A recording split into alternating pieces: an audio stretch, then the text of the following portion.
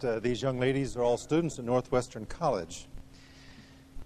And I must tell you that the reputation of the college was at stake yesterday at the basketball game. The coach, Joe Smith, asked me if I would come and be an honorary coach for the day. He needed a little extra help against these Dutch guys from Dordt College. And so he asked me to sit on the bench with him. I told the team before the game that it's one thing to have a trustee sitting on the bench, it's another thing to have an angel in the outfield. And they did not have that advantage. And so they kindly let me assist them that way. But I had one mission for the game, and that one mission was, don't get a technical foul called on you. And I must say that I was able to accomplish at least that part of the mission. Today we want to talk about the mission of the Messiah, the Lord Jesus Christ, and the salvation of his people. He also accomplished his mission. And to do that, we're going to turn to Psalm 8 in our Bibles. Psalm 8. When Christ came in his first advent, he came to save us from our sin.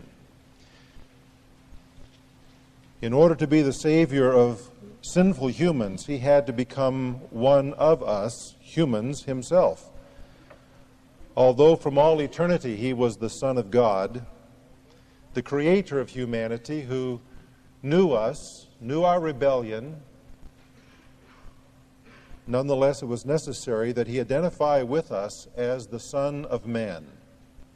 His union with the fallen race of Adam had to be real. It had to be genetic. It had to be historical. Psalm 8 was written by David, but it is a psalm that expresses something of this authentication of his identification with the human race. I invite you to follow along in your Bible as I read Psalm 8. O Yahweh, our Lord, how majestic is thy name in all the earth, who hast displayed thy splendor above the heavens. From the mouth of infants and nursing babes thou hast established strength because of thine adversaries, to make the enemy and the revengeful cease. When I consider the heavens, thy heavens, the work of thy fingers, the moon and the stars which thou hast ordained, what is man? And David uses a term there that means, what is weak, insignificant, mortal man, that thou dost take thought of him, and the Son of Man, that thou dost care for him. Yet thou hast made him a little lower than Elohim. Now my translation puts that a little lower than God. Yours may also. It might also read a little lower than the angels, because the word Elohim is translated both ways. And as we'll see in a moment, it is translated angels in the New Testament. And dost crown him with glory and majesty. Thou dost make him to rule over the works of thy hands. Thou hast put all things under his feet, all sheep and oxen, also the beasts of the field, the birds of the heavens, the fish of the sea, and whatever passes through the paths of the seas. O Yahweh our Lord, how majestic is thy name in all the earth. Now I'm particularly interested in those verses that begin with verse 4, talking about man. And I invite you to turn with me now into the New Testament to the book of Hebrews, where we have this authenticated as a messianic prophecy and message. I will begin reading in verse 5 of Hebrews 2, where it says, For he, that is God, did not subject to angels the world to come, concerning which we are speaking. But one has testified somewhere, and by the way it was David, saying, What is man that thou rememberest him, or the Son of Man that thou art concerned about him? Thou hast made him for a little while, or thou hast made him a little lower than the angels. Thou hast crowned him with glory and honor, and hast appointed him over the works of thy hands. Thou hast put all things in subjection under his feet. Now the writer continues, "For in subjecting all things to him," that is to man, "he left nothing that is not subject to him, but now we do not yet see all things subjected to him," that is man, humanity. "But we do see him who has been made for a little while lower than the angels, namely Jesus, because of the suffering of death, crowned with glory and honor, that by the grace of God he might taste death for everyone. For it was fitting for him, for whom are all things, and through whom are all things, in bringing many sons to glory, to perfect the author of their salvation through sufferings. For both he who sanctifies and those who are sanctified are all from one Father, for which reason he is not ashamed to call them brethren," that is, Messiah, the Son, is not ashamed to call them brethren, saying, "I will proclaim thy name to my brethren. In the midst of the congregation I will sing thy praise. And again, I will put my trust in him. And again, behold, I and the children whom God has given me." Now, since then the children share in flesh and blood, he himself likewise also partook of the same, that through death he might render powerless him who had the power of death, that is, the devil, and might deliver those who through fear of death were subject to slavery all their lives. Man was created by God and crowned with glory and majesty by being made in the image of God, and then by being made the Creator's regent over creation. Everything was put under the rule of mankind, of male and female. But something dreadful happened. God's regents rebelled against him, lost their high privilege, and were judged with death. That is a familiar story to those of you who know the Bible. But it is against that backdrop that we consider the truth of our text, that Christ identified with sinners in order to save us. Christ identified with sinners in order to save us. David ponders the frailty of mankind, his mortality, his weakness, his insignificance. And yet, the Creator loved him. And the Creator loves the fallen race of Adam. He declares the value of the human race to himself, and he speaks here of restoration to a glory and a privilege that was lost long ago. In order to effect this salvation, this world to come, Christ, the Son, had to act. He had to do something. He had to be our deliverer. He had to identify with us in our plight. He had to become one with us. And that, it seems to me, is what David is telling us in this wonderful song that we have written. That Messiah identified first with us in our rank. In our rank. That is, in our order of creation. Because he tells us that man was created a little lower than God. Or, as the Greek version of the Old Testament puts it, a little lower than the angels. And it is that Greek version that the writer of Hebrews follows by the inspiration of God's Spirit. There are two dimensions of created reality the Bible refers to. There's the invisible dimension and the visible. In the former, God created the angels. In the latter, he created inanimate matter and animals. But above the animals and below the angels, in a rank that bridges both of these dimensions, the visible and the invisible, he created man.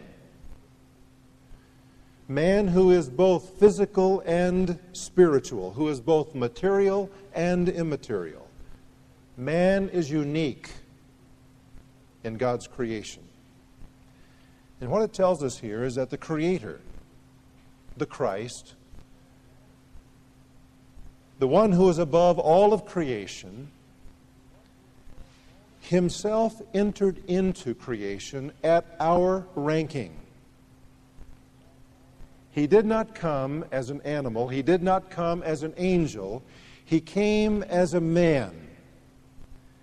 He did so that he could identify with us in a way in which he could redeem us and rescue us.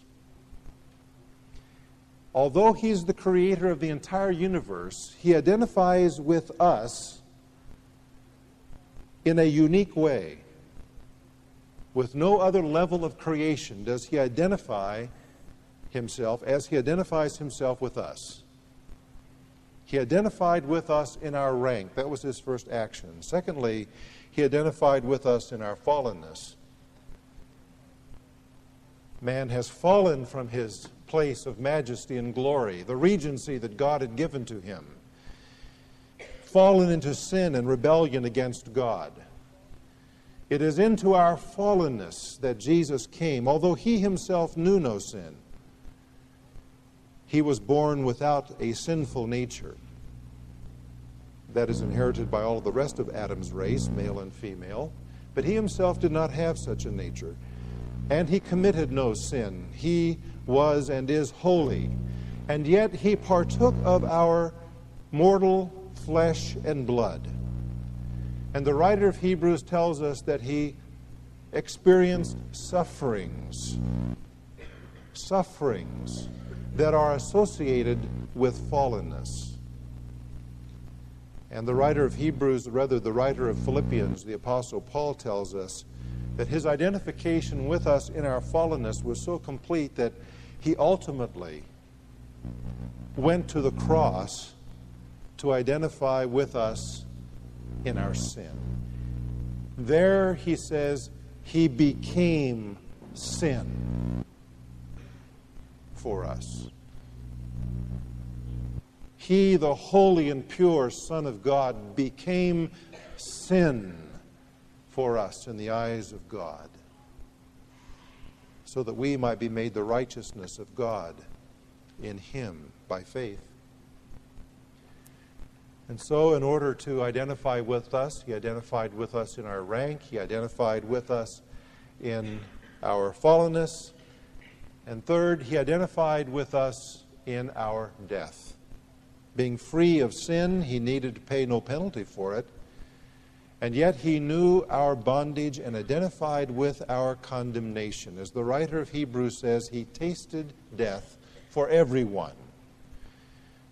The word taste there is an idiom. It's an expression that means to experience it to the full. It doesn't mean that he sipped it only. It means that he drank it in.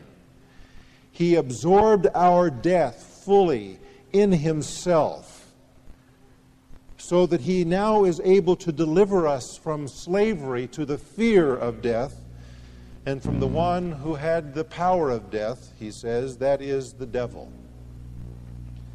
We have a wonderful Savior, a Savior who came into the world and identified with us in our ranking, in our fallenness, in our death. He identified with us so that he might lift us above to his state of glory. He came below that he might raise us above. He identified with us in our sin that we might be identified with him in his righteousness. No wonder then the writer of Hebrews says, this was by the grace of God. This action that he took was nothing that we deserved. It was nothing that we had done so that he felt obligated to us. He just loved us.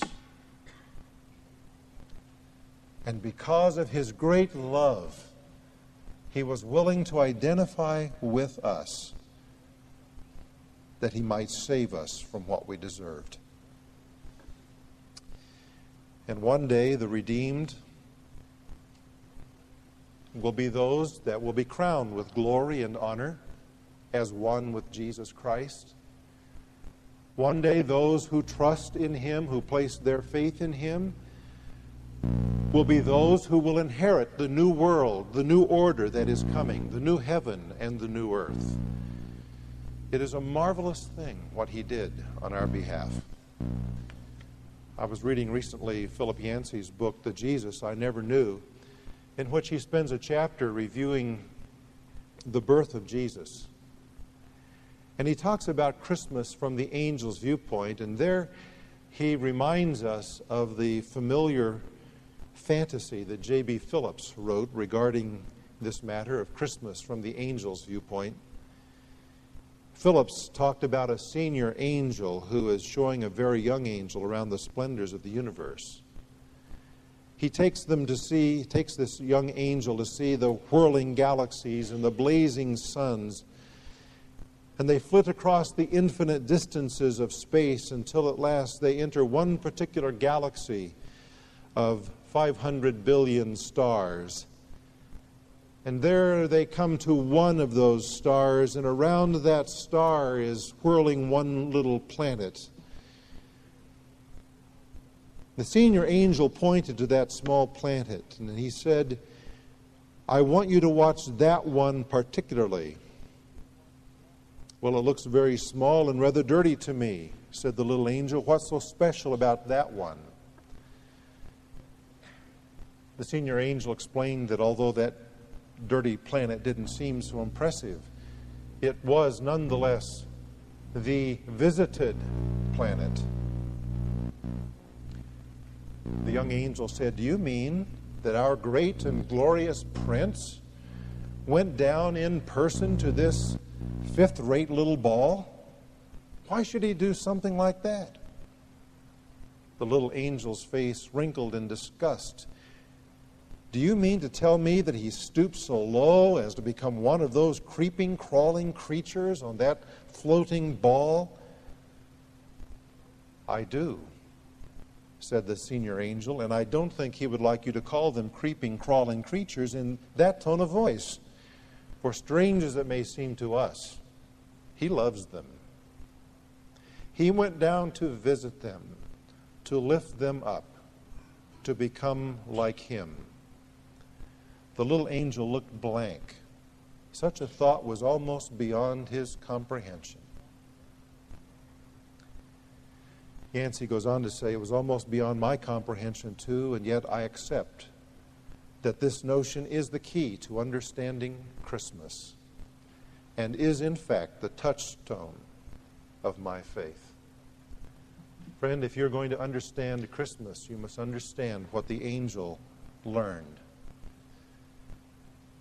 That the great and glorious Prince who flung this universe into existence came here, identified with us by becoming flesh and blood, became one with us, that he might taste our death and then set us free to become like him and to share with him majesty and glory in the world that is to come. He identified with us. A closing question. It is this: do you identify with him in your world? He came to your world to identify with you and was not ashamed. In the world in which you live, are you willing to be identified with him? The story is told of a professor at a university in California a number of years ago now, an atheist, who taught philosophy and who spent a whole semester proving to his freshman students in a required class that God could not exist. And his arguments went on class session after class session after class session. And on the last day of the class, it was his little trick to say, "Now, do any of you still believe in God?" to see if any of the 300 students would stand. And if any would dare stand, he would say, "Well, if there is a God, then he will be able to keep this chalk in my hand from breaking when I drop it on the floor." He would break it and the chalk would smash And any who dared say they believed in God would simply sit down, and he would smirk. A particular young man who was a Christian knew what was coming. He prayed all semester that God would give him the courage to identify with Jesus on that day when that question would come.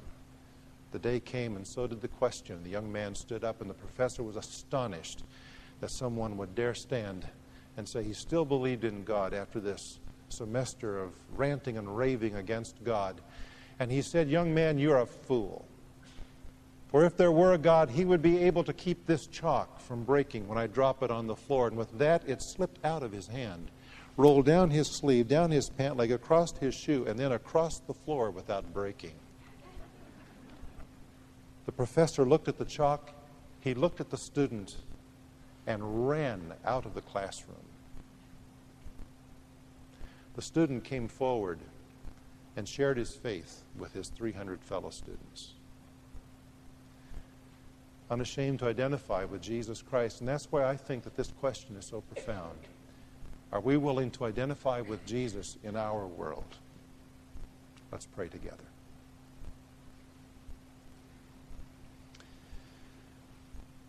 Lord Jesus, as we come to this communion table, it is a table of identification. For here we're reminded of your flesh and blood body, in which you identified with us that we might be saved. We thank you for the gift of salvation offered freely to all who will come in faith. And today, Lord Jesus, thanking you for the gift, we also determine in our hearts to be willing to identify with you in our world.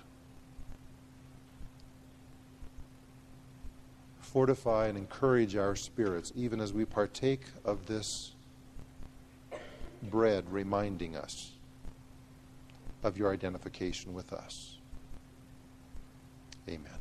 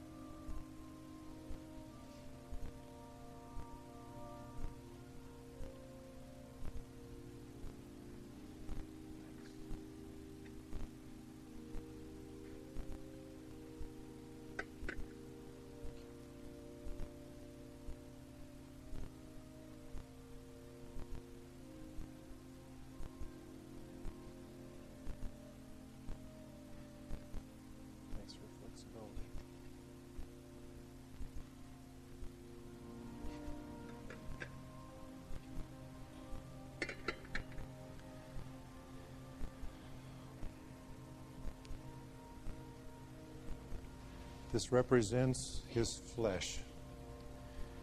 Love was when God became a man, and he offered himself for our sins. Let us eat it in gratitude.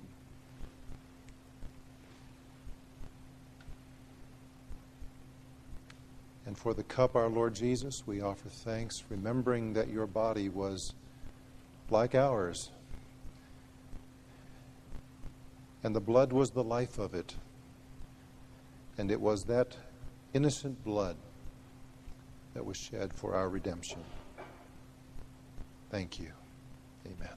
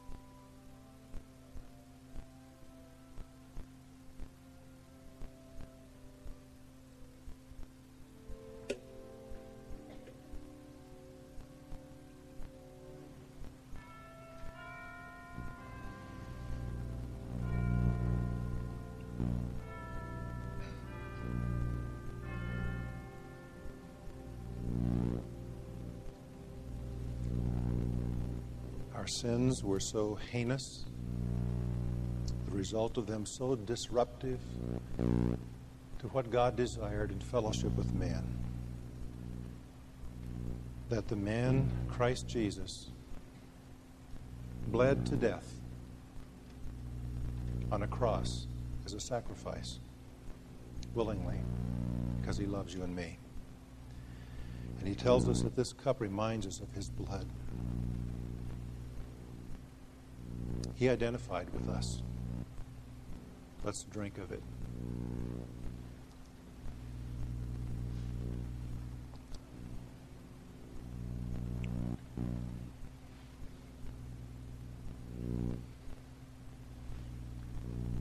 We have remembered our Lord's death. Let us rejoice that he came below, that he might raise us above. That he became one of the sons of men. He became the Son of Man, that we might become the children of God and reign with him. He entered into our lost estate that he might raise us to the paradise above. He came into our fallenness that he might restore us to the majesty and the glory that God intended for man to have. And one day we will enter into that world that is to come. No wonder the writer of Hebrews says, "How shall we escape if we neglect so great salvation?" We shall not escape. And I hope today that you know this salvation and this Savior, that you have trusted him, that you have placed your faith in him alone for your salvation. And that having done that, you are gladly willing to identify with him in your world. Let's stand together, please, for closing prayer as we go. One of my favorite choruses has these words to it. Sing Alleluia to the Lord. Would you sing it with me? Sing Alleluia to the Lord. Sing Alleluia to